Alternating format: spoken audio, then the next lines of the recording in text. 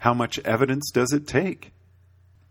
Previously, I defined evidence as an event entangled by links of cause and effect with whatever you want to know about, and entangled as happening differently for different possible states of the target. So how much entanglement, how much evidence is required to support a belief? Let's start with a question simple enough to be mathematical. How hard would you have to entangle yourself with the lottery in order to win? Suppose there are 70 balls, drawn without replacement, and 6 numbers to match for the win. Then there are 131,115,985 possible winning combinations. Hence, a randomly selected ticket would have a 1 in 131,115,985 probability of winning, 0.0000007%. To win the lottery, you would need evidence selective enough to visibly favor one combination over 131,115,984 alternatives. Suppose there are some tests you can perform which discriminate probabilistically between winning and losing lottery numbers. For example, you can punch a combination into a little black box that always beeps if the combination is the winner, and has only a 1/4, 25% chance of beeping if the combination is wrong. In Bayesian terms, we would say the likelihood ratio is 4-to-1. This means that the box is 4 times as likely to beep when we punch in a correct combination, compared to how likely it is to beep for an incorrect combination. There are still a whole lot of possible combinations. If you punch in 20 incorrect combinations, the box will beep on 5 of them by sheer chance, on average.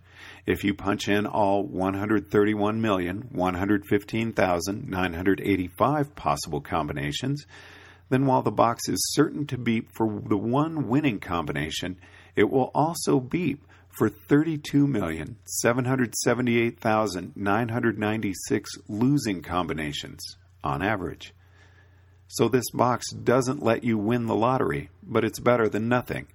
If you use the box, your odds of winning would go from 1 in 131,115,985 to 1 in 32,778,997.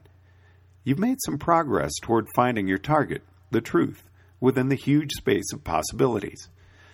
Suppose you can use another black box to test combinations twice, independently. Both boxes are certain to beep for the winning ticket, but the chance of a box beeping for a losing combination is 1/4 independently for each box. Hence, the chance of both boxes beeping for a losing combination is 1/16. We can say that the cumulative evidence of 2 independent tests has a likelihood ratio of 16-to-1. The number of losing lottery tickets that pass both tests will be, on average, 8,194,749.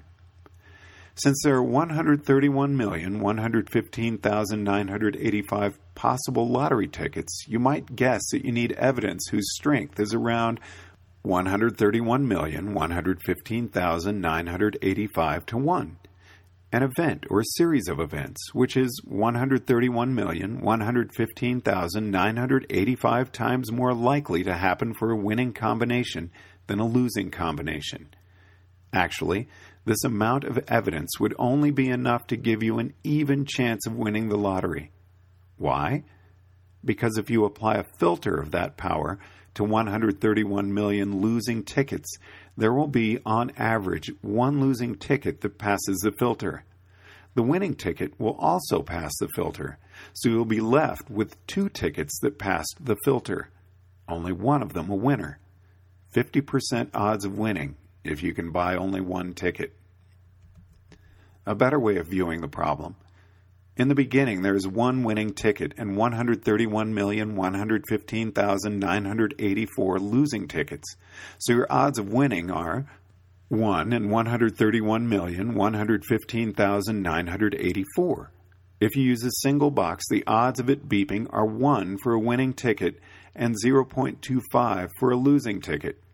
So we multiply 1 to 131,115,984 by 1 to 0.25 and get 1 to 32,778,996.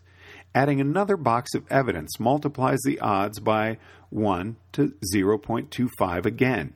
So now the odds are one winning ticket to 8,194,749 losing tickets. It is convenient to measure evidence in bits, not like bits on a hard drive, but mathematicians' bits, which are conceptually different. Mathematicians' bits are the logarithms, base 1/2, of probabilities. For example, if there are 4 possible outcomes, A, B, C, and D, whose probabilities are 50%, 25%, 12.5%, and 12.5%, and I tell you the outcome was D, then I have transmitted 3 bits of information to you, because I informed you of an outcome whose probability was 1/8. It so happens that 131,115,984 is slightly less than 2 to the 27th power. So 14 boxes, or 28 bits of evidence, an event 268,435,456 to 1 times more likely to happen if the ticket hypothesis is true than if it is false, would shift the odds from 1 to 131,115,984 to 268,435,456 to 131,115,984, which reduces to 2 to 1. Odds of 2 to 1 mean 2 chances to win for each chance to lose. So the probability of winning with 28 bits of evidence is 2/3. Adding another box, another 2 bits of evidence, would take the odds to 8 to 1. Adding yet another 2 boxes would take the chance of winning to 128 to 1.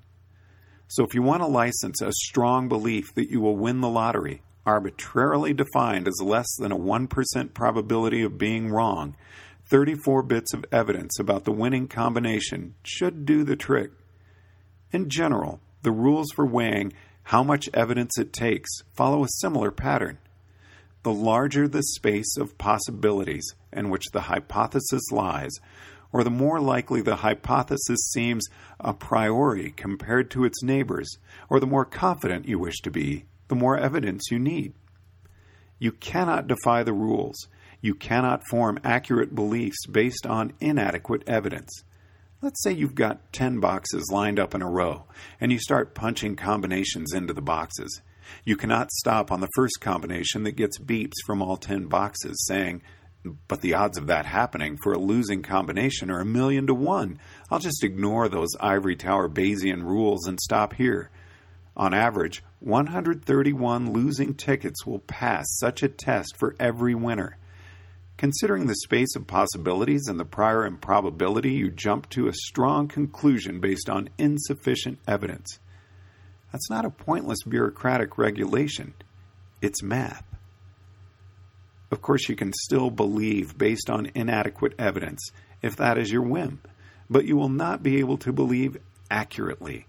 It is like trying to drive your car without any fuel because you don't believe in the silly-dilly fuddy-duddy concept that it ought to take fuel to go places. It would be so much more fun and so much less expensive if we just decided to repeal the law that cars need fuel. Isn't it just obviously better for everyone? Well, you can try if that is your whim. You can even shut your eyes and pretend the car is moving.